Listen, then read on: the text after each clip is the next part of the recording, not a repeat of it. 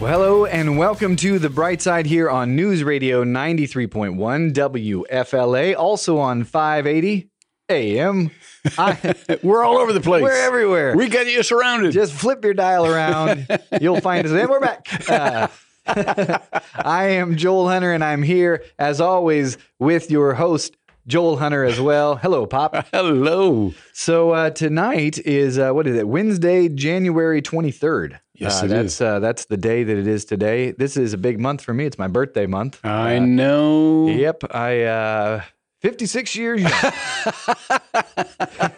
You are not that old, bro. So we are talking tonight, and we have a special guest with us coming later that is kind of an expert on this. The idea of having a heart for the community. Yeah. Because we all live in our own little house or apartment or other on that checkbox list, but it feels, as if we have our own familial unit or that we're just by ourselves. Yeah. And so it can escape us that we have a community around us, whether we realize it's there or not. That's right. And this guy deals with high stress situations, which tend to break us out of the bubbles and make us more of a community. Yeah. Yeah. I mean, that's one of the things people always, the big one people always go to is they talk about, remember right after 9/11, because everyone would agree 9/11 was one of the worst things to happen ever in the history of the U.S. But one thing everybody recognizes is there was this period of time, and I remember it, where there was this magic couple of weeks where everybody was like, hey, it's us, it's That's all of right. us. We're all in this were all together. That's right. Toby Keith wrote a song about it, and people who'd never listened to country music were like, yeah, this is the USA. Well, and part of what this does is it reprises the way a lot of us grew up. A lot of us grew up feeling like we belonged to a community. We knew our neighbors. Air conditioning really hadn't been invented yet, so we were forced outside at night to talk to each other. And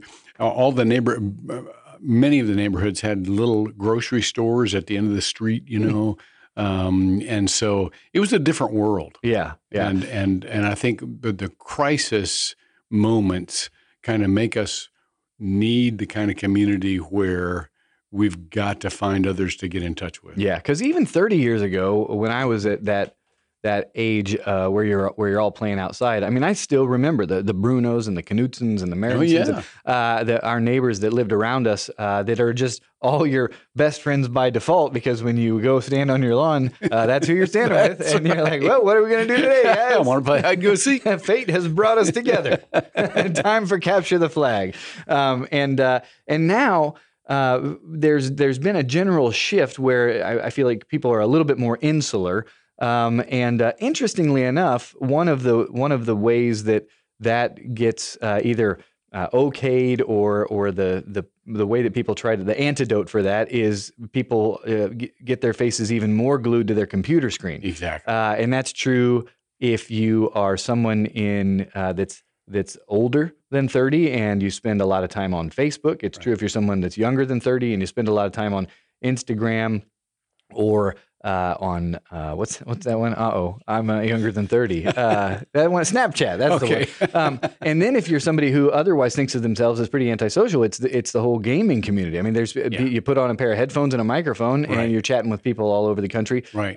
But all of that's kind of led away from this community, this idea of these are the people around me. It gives you a sense of community, but it's faux community. It's like a virtual community, but without the constant interaction where you're actually talking about each other's lives, you're going through experiences together, you've really shared life together, and so it's kind of an illusion. Yeah, well, I think as humans in general, I mean, there's a natural temptation, this bent towards being a little bit inauthentic, only putting on the best face when you're around people. Nowhere are you given carte blanche to do that, like the internet. You can you can set up the perfect picture for just enjoying an evening with my nice book, but the rest of your house is a mess. and you can purposefully put this image of yourself out there. in a way that that you can't because you have to be authentic with the people around you a little bit more, because they see you when your hair's all pushed to one side, and they know your dog gets out 3 times a week. That's right. Keep bringing back Shelby every day.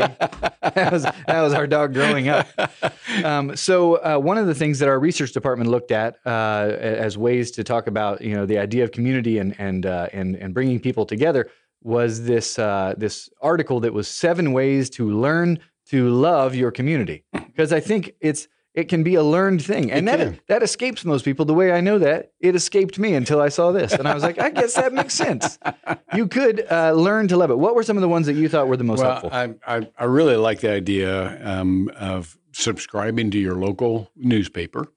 If you come from a small town, they'll talk about Aunt Bertha's birthday party. That was my first church. I mean, they literally had local news where they would describe the ladies' parties and what they had, the dresses that they wore, and really what great. food they brought. It was just awesome, Really great. But even, in Orlando, where we live, the Sentinel kind of has this local section where you can kind of keep in touch, and you feel like you're a part of a community. And it also, the second one, the research department suggested, thank you, Becky, she's our research department, is going and using your local library as well as finding a local house of faith that you can become a part of. Yeah, one of the things that about a library that I read this somewhere the other day, it's one of the few places, one of the few buildings that you can go and be in there, and you're not you're not trying to be sold something. When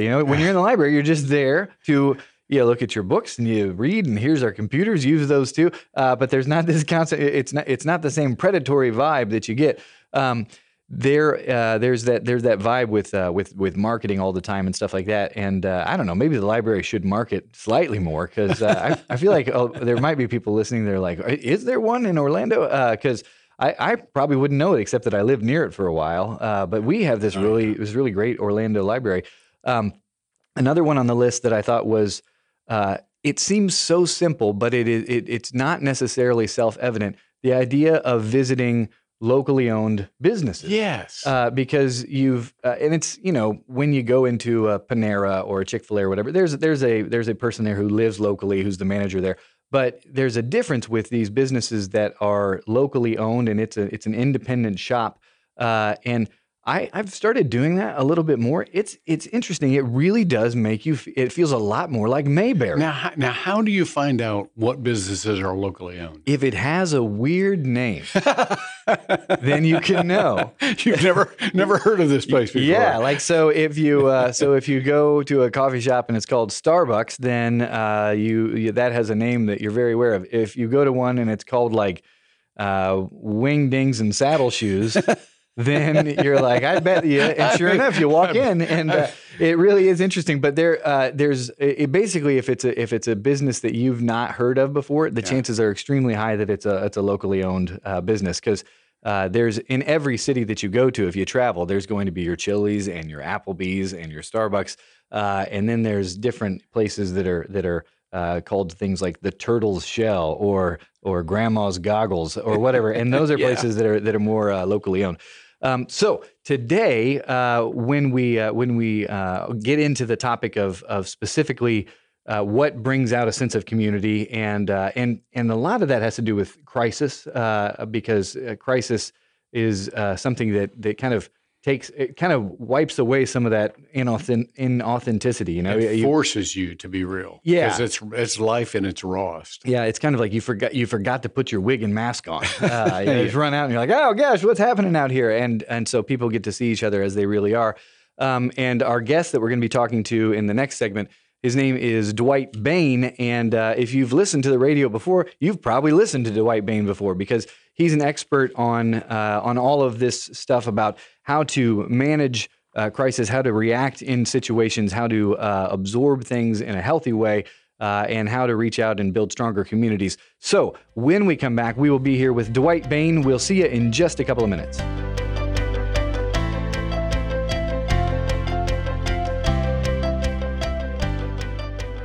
Hey, we are back on the bright side. This is Joel Hunter. You may remember me from such things as that recent commercial 10 seconds ago. I was sitting here talking with Dwight and my father, and then I was like, hey, I think that's me talking. And I realized, so apologies for that. This is not about LASIK. This is about building community. So Dwight Bain is with us today, and if you haven't ever heard him talk before, basically he's the guy that you want to bring in if something has happened that has people really, really rattled. He's dedicated to helping people deal with acutely stressful situations in ways that will help the most long-term. Did I get that right? Is that close? Close enough. Yeah. Basically, if it's really bad, Yeah. and I show up, and some places, bad things have happened a couple of times, and somebody in the building didn't know, and I'll show up, and they'll go, "Oh, dang it, Bain's here. Yeah. Something's bad." I know. It can't be good when you walk in the door. Like Big Ben, there's a black cloud, right? That's right. That's right. You never. I've had that happen before when you get home and there's an ambulance in the street and you're like, well, I don't know what happened here, but it's something can't be good.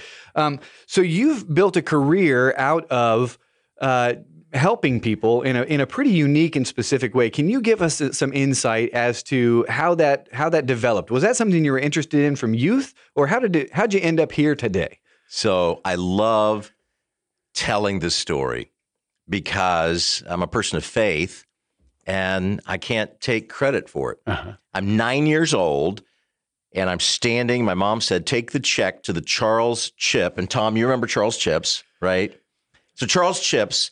And she said, take the check to the Charles Chips guy and get the chips. Now, to listeners who are maybe from a different era, they would bring you fresh, hot, real potato chips. Fresh, hot, salted, in a can. It was like a taste of heaven. Wow, that sounds like a better time. We don't have any Charles Chips anymore. We should bring that back. I'm saying. I walk up, give the guy the check. He tousles my hair. I'll never forget. I went back and did a TV special there. I was 9 years old. He said, what do you want to be when you grow up? Looked the man square in the eye and said, I want to be a Christian psychologist on the radio. 9 years old. Seriously. Oh, is that a true story? Seriously. I thought that was just a really a cerebral joke. I was like, that's a real thinker. So when I was growing up, my parents didn't have the benefit of college. So we went to the Orlando Public Library, today the Orange County Library. You're talking about the library. Our library, 2018, Library of the Year. Love Orange County Library. Was it really? Wow, I did not know that. Phenomenal. That's really incredible. Right, so I love the library, place, but my parents didn't have college, so we went to the library every week, checked out the maximum number of books. Back then, it was 16 books. And you checked out 16 books, because, what else are you going to do? Uh-huh. So I read, 16 books a week. And my parents, because they didn't have the benefit, they came from a lot of broken family stuff up in Kentucky and zoomed down here to Orlando. And they always listened to a guy on the radio named Clyde Narramore. And Clyde Narramore was the pioneer Christian psychologist in the 1960s. He trained James Dobson and Tim LaHaye. So he trained a whole era of these Christian psychologists, faith-based psychologists. And I'd listen every day. He had a 15-minute and a 30-minute, right? Tom, you're a radio guy. And so he was on twice a day, longer show. And he wrote these little booklets. And so as a child, my whole childhood, I'm listening to a program called Answers for Living. And my whole childhood that's what I want to be when I grow up. So in my high school yearbook, next to my name, it says Christian Psychologist Radio. Oh, for heaven's sake. And college is actually pretty easy if you know what you want to be when you grow up in graduate school. I went to seminary. Yep. It's not a hard fit when you know this is what I'm supposed to do. Yeah. And so by being able to think, and not just any other city, because I've had opportunities to travel and be in different places, gotten job offers in different places, but this is my home. This is my mission field. Yeah. So Joel, when you talk about community, this is my hometown. Yeah. I think the research says this is one of the most visited places in the United States. It is. People visit here, but there's a downside to that because sometimes they visit here, but they don't feel connected. And that's why I love what you're doing about community. And I'm happy to be part of the conversation. Tell us, what are some of the differences between helping an individual who's going through a very traumatic situation or a high stress situation and helping a community go through a high stress situation or a traumatic event. I'm glad you said that because I believe everybody goes through tough times. I'm a person of faith, and the master teacher, before he was taken, said, in this world, you will have trouble, you will have difficulty, you will have crisis. And I believe I don't get to pick crisis, but I believe that crisis will come. It's kind of like a circle continuum. You're either in a crisis or you're just coming out of a crisis, or buckle up, buttercup, because you're about to go into a crisis. Because cancer doesn't care what your zip code is. And sometimes a person will be cruising through life. We've got everything. The bills are paid. Life is good. And something will happen to a family member, or a family member will be diagnosed with Alzheimer's. Every 58 seconds, somebody's diagnosed with Alzheimer's in the United States. And so when I look at crisis, a community, I think Hurricane Michael, can come together. Or right now in Highlands County, a community will come together, that small community near Sebring, Florida, 5 people killed at a SunTrust. And the community will come together, and a crisis will bring people together that maybe yesterday didn't know each other's names. Maybe yesterday didn't even like each other. But today they'll band together because the hurricane knocked everything down. Hey, my name's Dwight. I'm your neighbor. In a personal crisis, because a big crisis would be like a shooting, a school shooting, a hurricane, a disaster, terrorist attack, right? That's big, and it brings a whole community together because it impacts the whole community. But the more likely crisis events in life are a car accident, a child drowns, you lose a grandchild, something happens, and then I have coworkers, friends, maybe people in my house of faith, maybe a neighbor who sees all the flowers coming to the house, and somebody shows up and says, you lost your mom, I lost my mom. Can we go get coffee at Grandma's Goggles? Because I like to support local organizations. That's right. I think we should spend some time together. Yeah. And so one-on-one, tremendous healing, tremendous relationship connection. But on a larger scale, if the crisis affects the community and the whole community comes together, the community gets better. Orlando, pre-Pulse shooting, had a lot of groups that did not care for each other. Yeah. And I grew up here. This is my hometown. My parents moved here when I was 6 weeks old. So when people say, oh, you were born here. No, I missed it by 6 weeks. And it wasn't because I don't love it, because I love Central Florida. But pre-Pulse, there were some groups that didn't care for each other. Hours after Pulse, people that didn't talk to each other before said, you are my neighbor. Yeah. And I saw people that maybe didn't care for each other hugging and saying, you lost a son, I lost a son. And I've seen how that there's this incredible healing after an incredible tragedy. So with a tragedy like that, is it something that it's an automatic thing that people will get closer together, communities will form, or is it that there's something that people have to intentionally do right? Like, what did Orlando do right to come together after Pulse? I don't think anybody's asked me that question, Joel, and it's an insightful question, because around the country where I speak, frequently, in Boston, the bombing or the shooting in Las Vegas, the concert shooting a year ago, or Sutherland Springs. And frequently people will say, Orlando was different. What did you all do that was different? And I've not really expressed it, so I'm going to stumble through this, but what I saw that was different was the faith community, the mental health community, the business community, and just people that live in South Orlando said, these are my neighbors. These are my friends. This is somebody's son or daughter. I've lost a son or daughter. And it was almost like people didn't care about LGBTQ. Or they didn't care about a religious label. They didn't care about Republican or Democrat. And folks just kind of came out of their silos and out of their normal little bubble that we talked about before we came on the air. And the bubble burst. And they didn't just come alongside. They came alongside and hugged and donated blood and brought bottled water.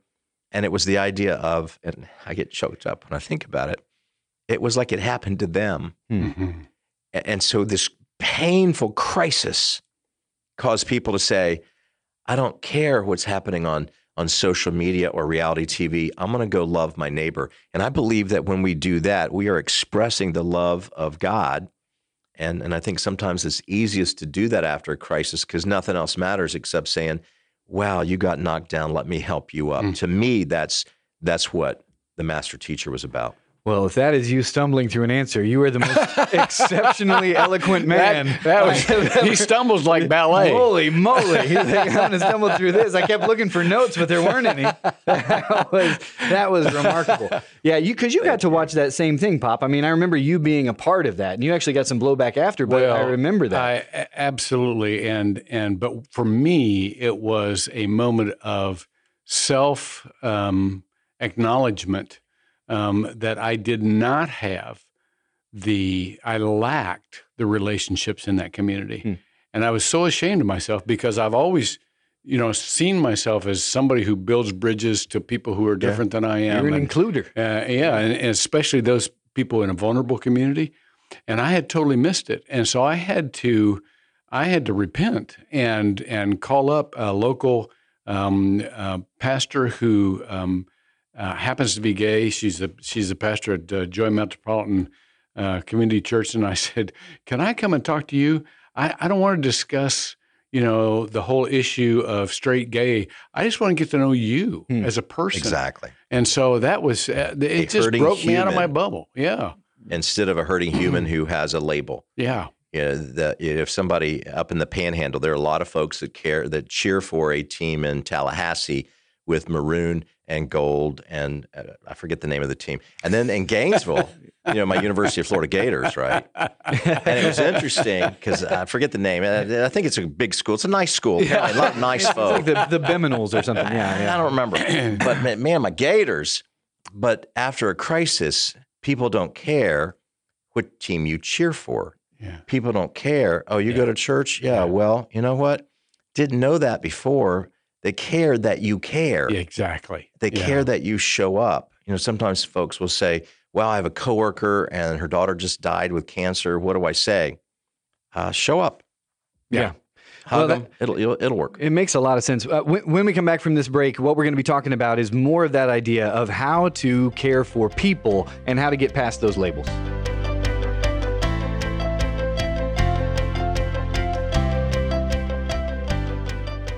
Hello and welcome back to The Bright Side. Again, this is Joel Hunter, and I apologize. Again, the planning on that commercial playing. Apologize.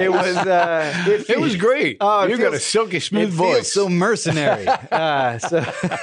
Anyway, this show you do not have to apologize. You do a great work, man. Not about LASIK. This show is about helping you help others, and somebody who I would say is a certified expert in that is Dwight Bain, who is our guest today. And he's somebody that you want to have around if there is some sort of crisis, something that has shaken off all of the kind of trappings that we put on us, the insulation we put around us.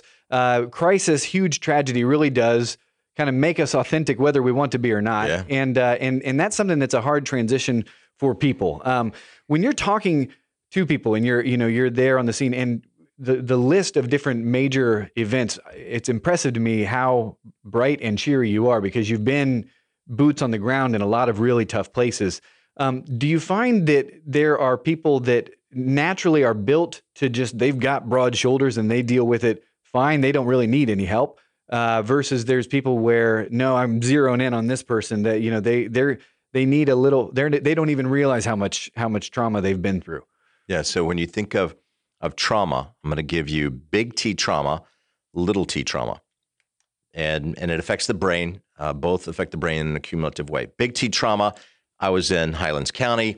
I was in the bank. I saw people bleed out, shot, killed in front of me today at a SunTrust, right? Big T trauma. You saw somebody die, suicide, big T trauma. Big T trauma. You were in Afghanistan, big T trauma. You were at Parkland and you saw people killed, right? Big T. Somebody killed in front of you. You may have seen this morning in the Orlando Sentinel. For, again, Orlando, the most dangerous place in the entire United States for pedestrians. More pedestrian deaths in Orlando, and we have been really even in New York City, huh? That is amazing. Every city. How about that? We've been the most dangerous place for pedestrians in the last 10 years. We've been the most dangerous 9, and that year we came in next most dangerous for pedestrians. Pull it together, drivers. Right? No more texting and driving, Holy cow. Or trying to walk across a crosswalk. And when you see that, the little number thing counting down, this is a dangerous place, right? So big T trauma. I see a pedestrian killed in front of me in Orlando. That happens every few days. Mm-hmm. Big T. Little t trauma is cumulative, but to the brain, it does the same thing. So I go through a divorce, I go through a foreclosure, I go through a bankruptcy, I go through being fired from a job unfairly. Little t trauma, I have a family member with a health problem. Or little t trauma, I have a house and the builder cut some corners and the house has problems and I'm in litigation. Each of these traumatic things, little t, somebody's unkind to my child, there's abuse, right? Little t trauma. It's not, the Twin Towers fell down, but to the brain cumulative, it does the same thing. And it starts to make this prefrontal cortex right here in the, behind our forehead go numb. And so people that have been traumatized, they can't really think clearly, which means they can be exploited and taken advantage by, by other folks. And that's why I appreciate that we reach out to people that maybe don't have a voice. And sometimes they've been so beat down, they can't even really think clearly. How do you do that, Dwight? I mean, if you know somebody who has been through an obvious tragedy, there are a lot of us that would like to be helpful, but we, quote, don't know what to say. I would say something, I don't know what to say, and I don't want to mess it up. I don't want it to hurt more. So what would you say to those folks? How would you coach them to be helpful? It's a good word, and I'll tell you what it requires is something Brene Brown talks about in a TED Talk on vulnerability. Because when I say, wow, you just lost a family member. Wow, you were just diagnosed with cancer. Sucks to be you. Doesn't help anybody. If I stand there deer in the headlights with my eyes really big going, oh, I'm so sorry, you're going to die, doesn't really seem to help much. But if I'm able with compassion to lead with my story, to be able to say,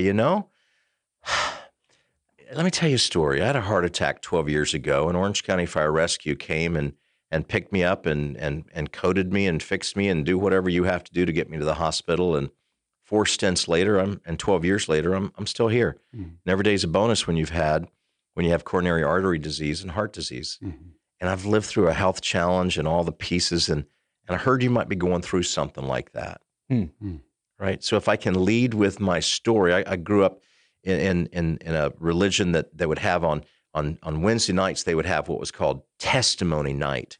And the testimony was about the test that you were going through, not a test in school, but here's a challenge that we're going through. And you talked about how your faith got you through the challenge. So when I'm able to share a story about how we survived, my wife and I've, we've seen fire and we've seen rain. We've seen, difficult times, whatever the song lyric is.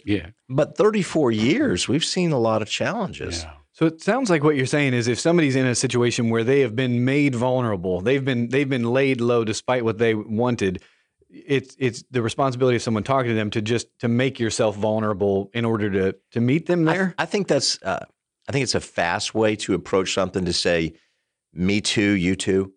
Because if we have that connection point, now all of a sudden it's safe to talk. Somehow I have to make it safe. Now, if you don't know what to say, it's really simple. Don't, what was it, Thumper in the Bambi movie? If you don't, what to say, don't say nothing at all, or don't have nothing nice to say, don't say nothing at all, bad grammar. And so if you're not sure what to say, don't make it worse. If somebody just found out that they're, oh, wow, your child drowned, which happens a lot in Orlando, Central Florida leads Florida in accidental and drowning. Jeez, right? Yeah, I know. I got to get out of here. It's just a depressing mood. I'm sorry. I'm in real danger. But if I had no idea. You say, my gosh, you guys are young, you have more children. That doesn't help. No. And so sometimes people say things because they don't know what to say. I want them to hush, but for other people to say, I know you're going through a tough time. Can I help? And most folks will say, we're fine, we're good. And to say, honestly, when we lost our house, we had some people that came in the foreclosure and they just mowed the grass. And would it be okay if we just came and helped mow the grass? To step up in some places, where people are battling cancer, they'll make casseroles to share with each other.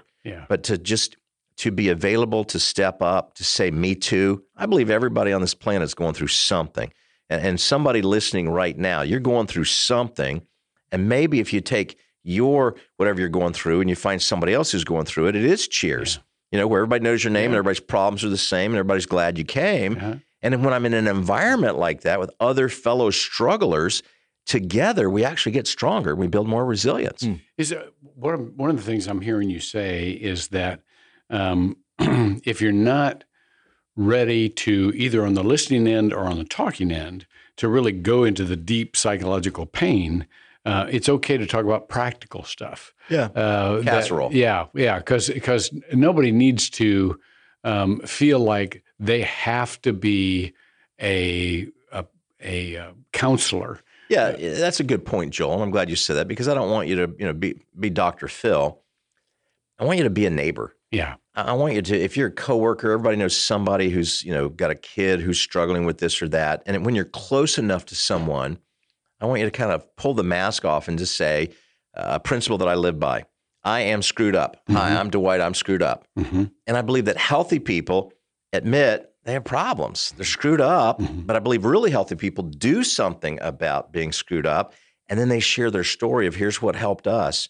Maybe it'll help you. Mm-hmm. I know you're going through that with your mom. If you guys need childcare, our kids kind of play together. We don't know each other that well, but we'll take them to the bounce house, and you can go take your mom to her doctor's appointment. Yeah. Simple acts of kindness go a long way in building relationship. If I have another question. If I've in almost 50 years of ministry, I've been around a lot of people who have just suddenly lost someone. And many times the surviving spouse or the surviving family feels like they need to know what to do next. And they'll go around the house and they'll say, I don't even know our bank account. I've got to, I don't know how to do this. I need to do something. What do you tell people to give themselves permission just to sit and not feel like they have to know something they don't know? When somebody's going through major tragedy, they just heard, right? So they're reacting. And I think of the times I've been in emergency rooms and somebody comes out and says they're gone, mm-hmm. right? And I want to be able to hug them and just say, breathe. Mm-hmm. You don't have to have the answers. You can't fix everything. You can't figure out what suit they want to wear at the funeral, or if they want to be cremated or buried at Woodlawn. But what you can do is to say, breathe. You can bring somebody some water, mm-hmm. and you can say, when I lost my dad, here's what we did. And I'm going to be with you for the next few days, weeks. Mm-hmm. Here's my cell number. I'm going to bug you every morning. I'm going to send you a text. Mm-hmm. You're not going to walk through this alone, because at that point, they mostly just need to sit and breathe. Yeah. Because doing stuff and running around isn't going to take away the grief and the trauma that they feel. Right. And the best thing psychologically to do is to sit and cry. And sometimes for me to sit and cry with somebody else and hug them and to weep with those who weep allows me tomorrow to maybe rejoice a little bit. And one last thing before we go to break, Joel, you said, I am a positive person. But when there's tragedy, it's because I have a belief system in something bigger than me. I know how to get through a crisis. I don't know how to answer, why did this happen? But I know how to get through a crisis, and I know how to feel a deep sense of peace inside, and that gives me comfort. And sometimes I think I can share that comfort with other people. You bet. Well, it sounds like what you're saying is that, you don't, to be really helpful, it's not necessarily that you don't need to have some intellectual set of answers for people. What really matters is that you care and that you can be practically helpful to people, which is great. And when we come back from this break, we're going to be talking about some of the ways that people can be practically helpful to those around them that are going through a tough time.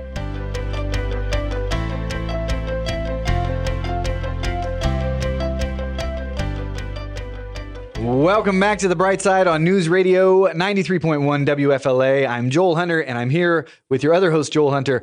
But more important than us, I'd say, is our guest today, Dwight Bain, who this last couple of segments, you've been educating us on the idea of how to help people, how to be somebody who is present and vulnerable and practically helpful with people who have been through what you term big T trauma.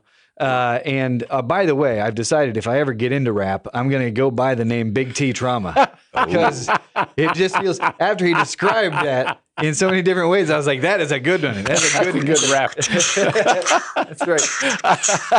I almost started fake rapping, and I was like, I knew what would come next was just tons of sweat. Me too. Yeah. I would sweat through my jacket if you did that. But you also alluded to little T trauma, my rap associate, and little T trauma was the idea of, I've got $11 in the bank account and bills are coming. Yeah. I got a traffic ticket. I can't afford it. My kids aren't doing good in school. It's all these little things that add up over time.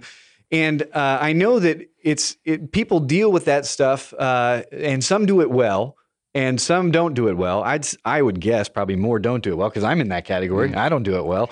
I walk around thinking of rap names. But what's your advice as you coach people and help people through that? How to deal with stuff where they're like, I'm doing okay. I got the random thing, life's life, but I'm doing okay. How do you recommend those people deal with those the little annoying things, the little T's? Right. So here's the principle: if you talk through it, you can get through it. Mm. If you talk through it, you can get through it. I got a parking ticket and I got a flat tire and AAA expired. But if I'm talking through it, sometimes people will say, wow, you must think everybody's crazy. Well, I think the healthy people own it because I think everybody is a flawed human in one capacity or another. Mm-hmm. And then the really healthy people, they know they have an issue. They do something about it. But not everybody needs a counselor. Yeah. Everybody needs to be honest. But everybody needs a support system. Yeah. When I started writing for the Chicken Soup for the Soul series, which is a bunch of really amazing, sappy stories that were so sappy that the publisher said, these are too sappy, we won't publish them. 113 rejection letters that Mark Victor Hansen and Jack Canfield got. 113 rejection letters. I did not know that. And then health publications in Deerfield Beach, Florida said, we'll take a chance on you. Tiny little ma and pa publisher. Huh. Chicken Soup for the Soul has sold over 500 million copies. And when I started writing for Chicken Soup, Jack Canfield said, oh, you're a counselor, huh? He said, in my experience, 80% of counselors are crazy. I said, well, I think your number's low, but okay. And he said, because in my experience, he said, counselors, either they have their own problem or they're trying to play God with your life, or they have their theory that they learned in their graduate school. And he said, it just seems like a tiny percentage have had, the stuffing's knocked out of them, and they just have practical wisdom. And I said, Jack, I'm in that group. Yeah. And we've lived through painful stuff, and here's what happens. In a painful time, big pain, big T trauma, little T trauma, it exposes what you believe. Yeah. And I believe in community. I believe in family. I believe that tough times will make you better or stronger or resilient. Tough times will expose what you believe. Some people, the tough time comes and their family history says, go use some self-destructive behavior or hide from it with substances. Other people have a family background that says, there's no way we can get through this unless we get through it together. Yeah. Let's talk just for a moment about not responding to problems, but responding to potential.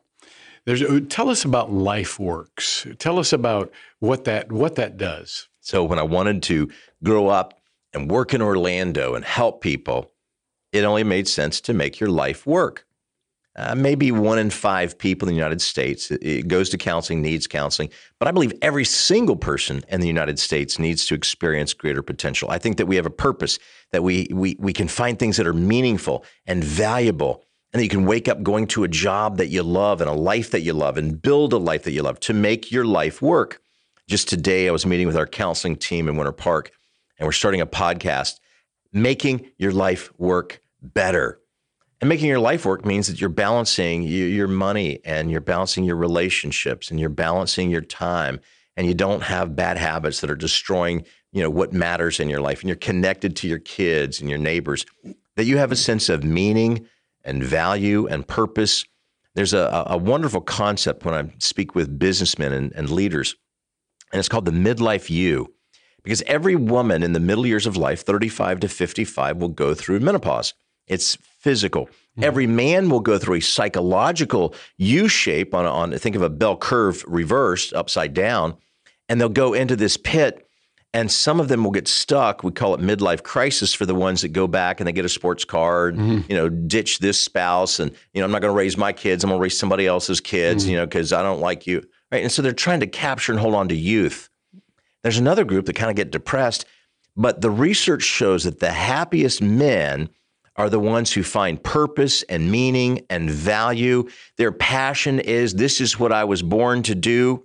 And Joel Hunter Jr., that's what I see in your father, Joel Hunter Sr. You found your purpose, you found meaning. And so the happiness and the joy and the contentment flows out of, this is what I was born to do. And Joel Hunter Sr., I'm happy to join you on that journey because Orlando's my home, and I want to help people find a way to make their life work better. Well, bless you. Yeah. You know what? I agree too. One of the things about heroes, I feel like the closer you get to them, the more little chinks you see in the armor and stuff like that. It's been the opposite. And you're going to hate the end of this episode, but it's been the opposite with my dad. Like I've known him for my entire life, and he's the real deal.